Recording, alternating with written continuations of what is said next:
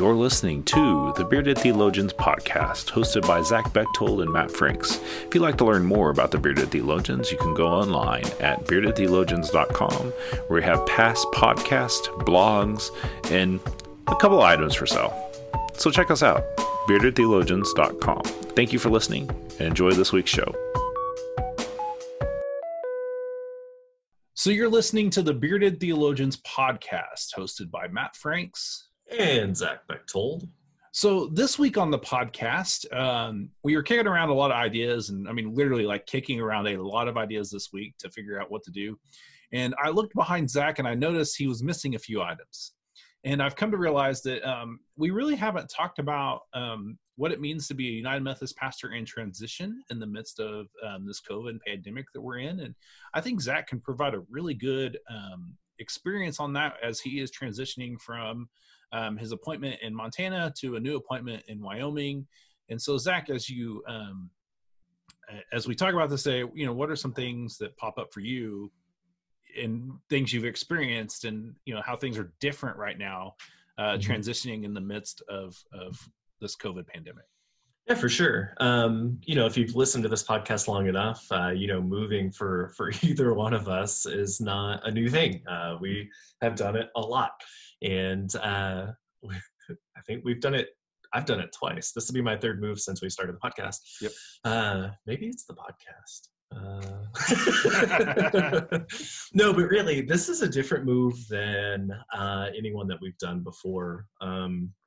It's different. We found out right at a month ago that we were moving. And before that, leading up to it, I thought, man, it's moving season, or it's appointment season. I feel bad for all of our pastors who are having to try to figure out how to move in the season of COVID. In our churches, how do they transition as well? How do they grieve the pastors that are moving on, and how do they celebrate the pastors that are coming when we can't gather together? And I thought, man, I'm so glad I don't have to deal with that. I probably shouldn't have said that out loud because now I'm moving.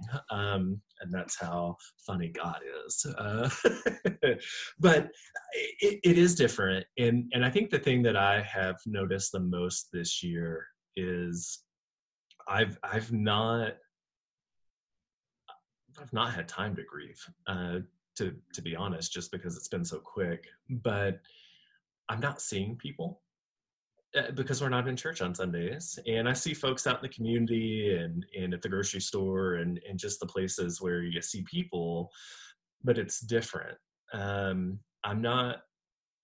We always have that last sermon, that last time we know we're going to see folks, at least for a while, if not ever. And we don't have that this year. We don't have that. It doesn't feel like we're getting that closure in the same way. And as well as we communicate in the church, there's always, unfortunately, there's always someone that gets missed, right? Whether it's in the church or the community. And come time to come back to church, there might be someone that missed the news, right? It shows up and they're like, who's this person? You know? So it's really, really strange. And for me, it's really, really important for me to encourage my churches, especially the new ones I go to. Hey, grieve the pastor that left. Please do that. And if you're in the area and you can go and stop and see them, go and stop and see them. You're not going to hurt my feelings. But in the same right, to say that to my current church of, hey, we've had great times together. I love you. I don't get to be your pastor anymore, but we get to transition into a different kind of relationship, a friendship, you know, and not to be able to say that out loud to them and hug them and have that kind of closure has been really difficult. And it's probably not help my compartmentalization of feelings and grief. Especially the Enneagram type that you are. Yeah. And so, as you know, I've been able to see, you know, Oklahoma's in that, Oklahoma's been doing, since we've changed our time, nobody seems to know when to move. And so it's been interesting to see how different churches are doing it. And, you know, I've enjoyed the drive-by pastor ones. Although my fear would be if I were to do that, someone would hit me with a water balloon or an egg, just because that's just how I feel. And I think about those things. What are some things your congregation has done for you? And I mean, like you said, it's only been about 4 weeks, but yet, like, how have they responded to, to how they want to? Yeah. So, we've gotten a lot of cards, or we've gotten a handful of cards, but we're having a kind of a drive-by thing in our yard on Saturday. It's a mixture of all of it, whatever people's comfort level is. If they want to just drive by, honk and wave and say goodbye that way, we would love for them to do that. If they want to stop and stay in their car and talk from the curb, we can do that. And we're going to have, bring a chair, come sit in the yard and chat with us for a while. We're going to be out here just hanging out. And so it's just come with your comfort level, come and be respectful for the people around you, and just come and say goodbye. Come and see us. We've been doing a round of drive-through communion this month to kind of do the same thing. One, to ease our way back into possible in-person gatherings, but also just to get to see people and serve celebrate communion with them one more time. And so it's been different, but it's been fun. We've been outside on our church steps, and it's been gorgeous to do a simple communion service with birds chirping and the sun shining, and just there's something to that, I think. And so those are some of the ways, and you never know. This church always surprises us with something, just because they're that those kind of people. They've got tricks up their sleeves. So. Yeah. So what is your income, the church you're coming into? How are some things they've responded to you? Because I know, like, that's even different too. Like it is. Before you would have those meetings of getting to know them, and like you'd have some time you would actually get to spend with leadership and things like that. And now, granted, like, this is a little bit different. You have 4 weeks of that kind of deal, so it's a little bit expedited. But yet, even in the midst of COVID, like, not being able to do some of those things, how are some ways you guys have handled that?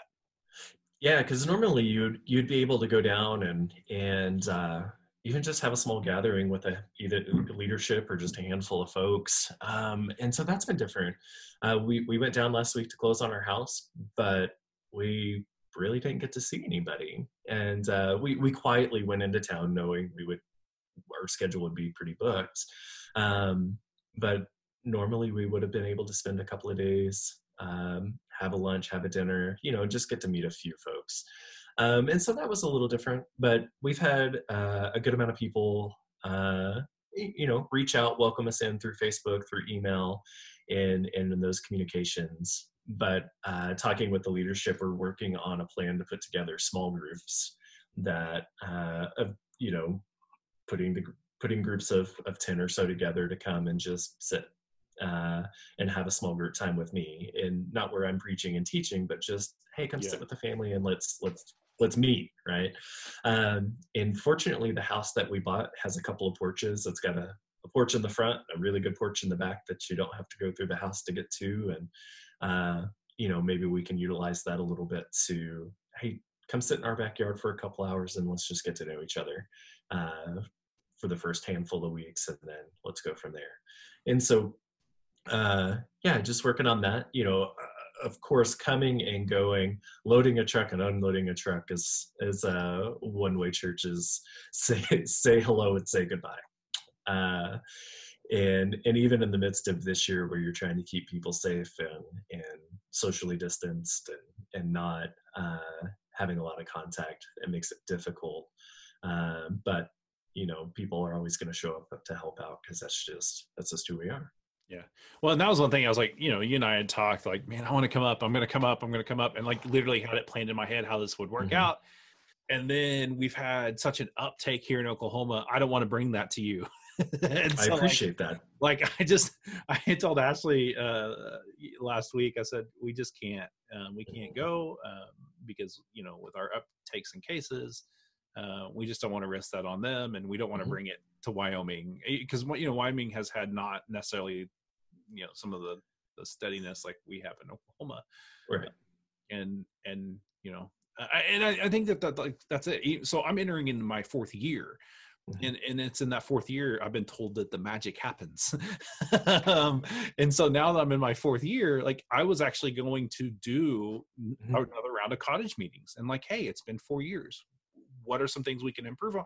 And so like now I'm having to rethink what that would look like. And I was telling you even before we started, this was going to be the year, every appointment that we've been in longer than a year, we've been able to do a thing called Franks with the Franks. And it's when we invite the congregation in to see the parsonage and like have a cookout with hot dogs and like just a good old time to get together. And we were going to do that this year. Of course, in a larger church, we have to do it differently. And like we literally have to shovel people in and out, but we had a plan for that. And that definitely is not going to happen this year. Maybe in the fall. I don't know. I'm not holding my breath for that sort of stuff, but like, I think in the midst of these transitions, like we are having to rethink them and how can we do it in a safe and healthy manner. And I think there are ways that we can continue doing those things. And I want to encourage congregations that if you're receiving a new pastor or you're saying goodbye to a pastor, the more cards you can send, the more things you can do to let them know that you love them and you care for them and you wish them well, or you're looking forward to receiving them. Please do that. Like, do that. Don't do the when are we going to meet conversation. That is not a conversation to have for an incoming or outgoing pastor. Trust your leadership that they're making the right decision for your congregation and your context. That is not a question to overwhelm your pastor, whether they're leaving or coming in, because they have so many other things to think about.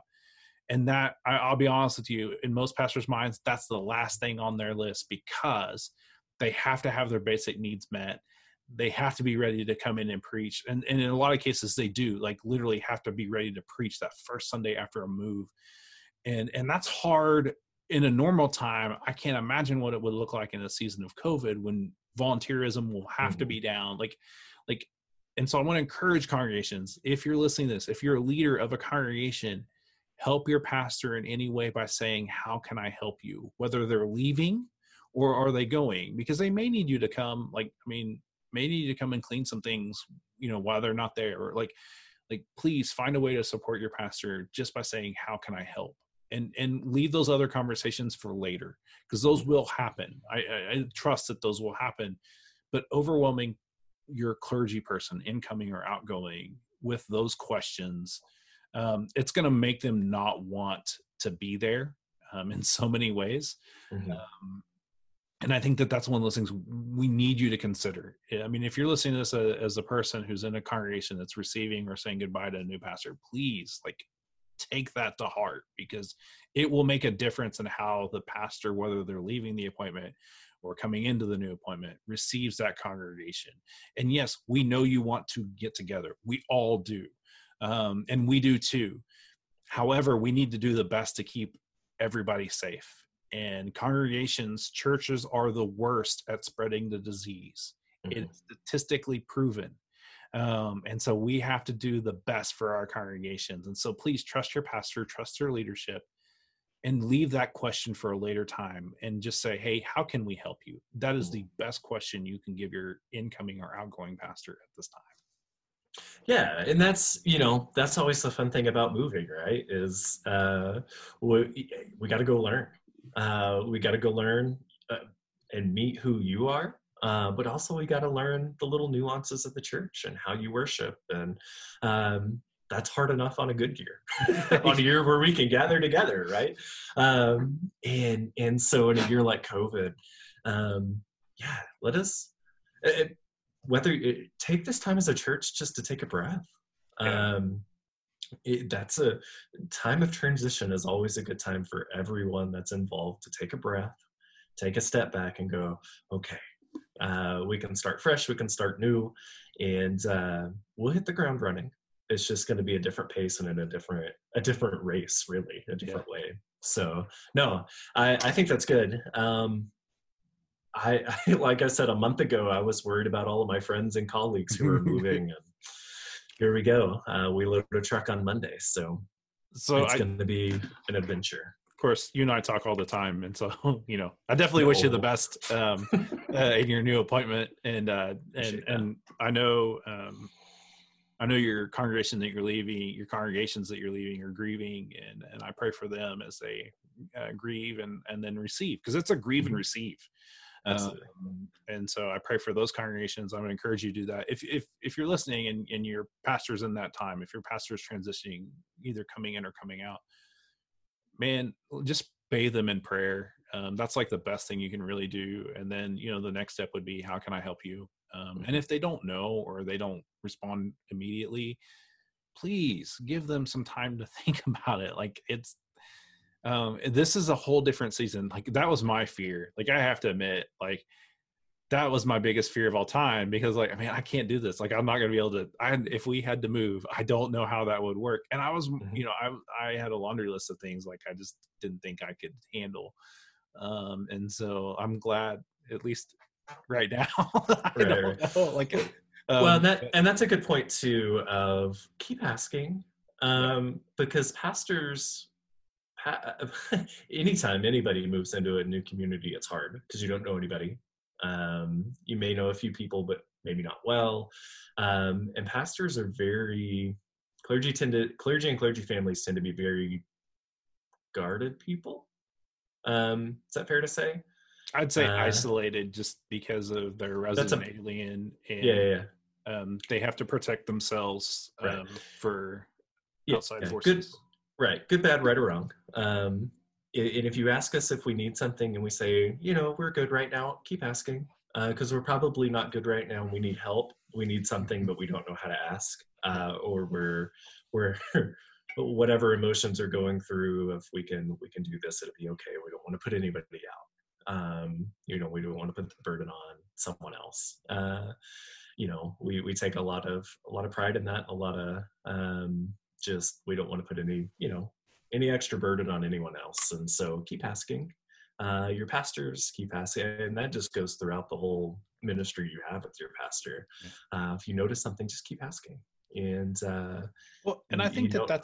that's definitely the good spot. Like, we're Mhm. like, I think especially right now with COVID, um, please trust that your pastoral leadership teams are doing all that they can to provide a safe and healthy environment for you. Mhm. And if you're not on Mhm. those teams and you're not part of those conversations, it's not that they're not listening to you. Right. But I think the healthier question is not when are we going back, but how can we help?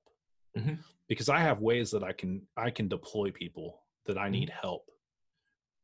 I don't, I'm worn out by that conversation Mhm. about when are we coming back. Mhm. Especially with the uptake in Oklahoma. Like, I mean, I had an idea, and now it's, I'm having to rethink it. We're Yeah. having to pivot, and so understand that your churches are pivoting, and continually pivoting. And if you feel like they're not doing anything, then that's a good time to have a good conversation. Just say, "Hey, Pastor, what are we doing as a Yeah. What's church?" going on? That's a different question than when are we coming back? Very Because much I have so. to be honest with you, as a person who's now, we were one of the first churches to shut down. Mhm. Um, so we've kind of been in the longest. I'm done with that conversation, and I want to have the conversation of how can we be the church outside of what we known as the norm. How can we move into a new normal? Right. And that's, I've done disaster relief most of my career, and I feel like that now we need to start moving into the new normal and realizing that some of that old isn't coming back and Mhm. may not come back for a long time. And Mhm. that's going to have to be, we're going to have to understand that. And Mhm. and understanding, I do believe that all churches are doing the best they can with the understanding and knowledge that they have, Mhm. and that what most people can do is just simply, how can I help? Mhm. um, and if you do that, it will take a lot of stress off your pastor's plate. Mhm. Because I know right now, looking at a lot of clergy colleagues, whether they're moving or not, or, man, we're beat to death. We're working more hours. We're doing more things that we weren't doing before. We're having to learn new things that we didn't know before, and we are beat. And so, please, like, find ways that you can take care of your church staff, whether they're clergy or lay. I think right now we need it more than ever, because we're in that, like, a lot of us have been in this for 3+ months, and so, like, we need all the outside help we can get, even if it's as simple as saying, "Hey, man, go use this to go get some coffee, or, whatever. I think that those are things that we need to do for incoming or, and so as we wrap, Zach, do you have anything else to share before we close today? No, I don't think so. Just continue loving on your pastors coming and going, and it'll be okay. Yes, it will be. I keep telling people it'll be okay. So if you're needing some items for your pastor coming or going, feel free to check out our website. We've got some really good stuff to receive, and especially if they're a bearded pastor, what a better way to recommend a bearded pastor than giving a bearded theologian's t-shirt. We spent 30 minutes so we could have a shameless plug at the end of this to buy your pastor a gift. Yes, which we make like 30 cents on, that we turn around and buy other things. Like that's too but it's a good way to take care of your pastor. And with Father's Day as well on Sunday, I don't know if you can get it from Zazzle that quickly, but good luck.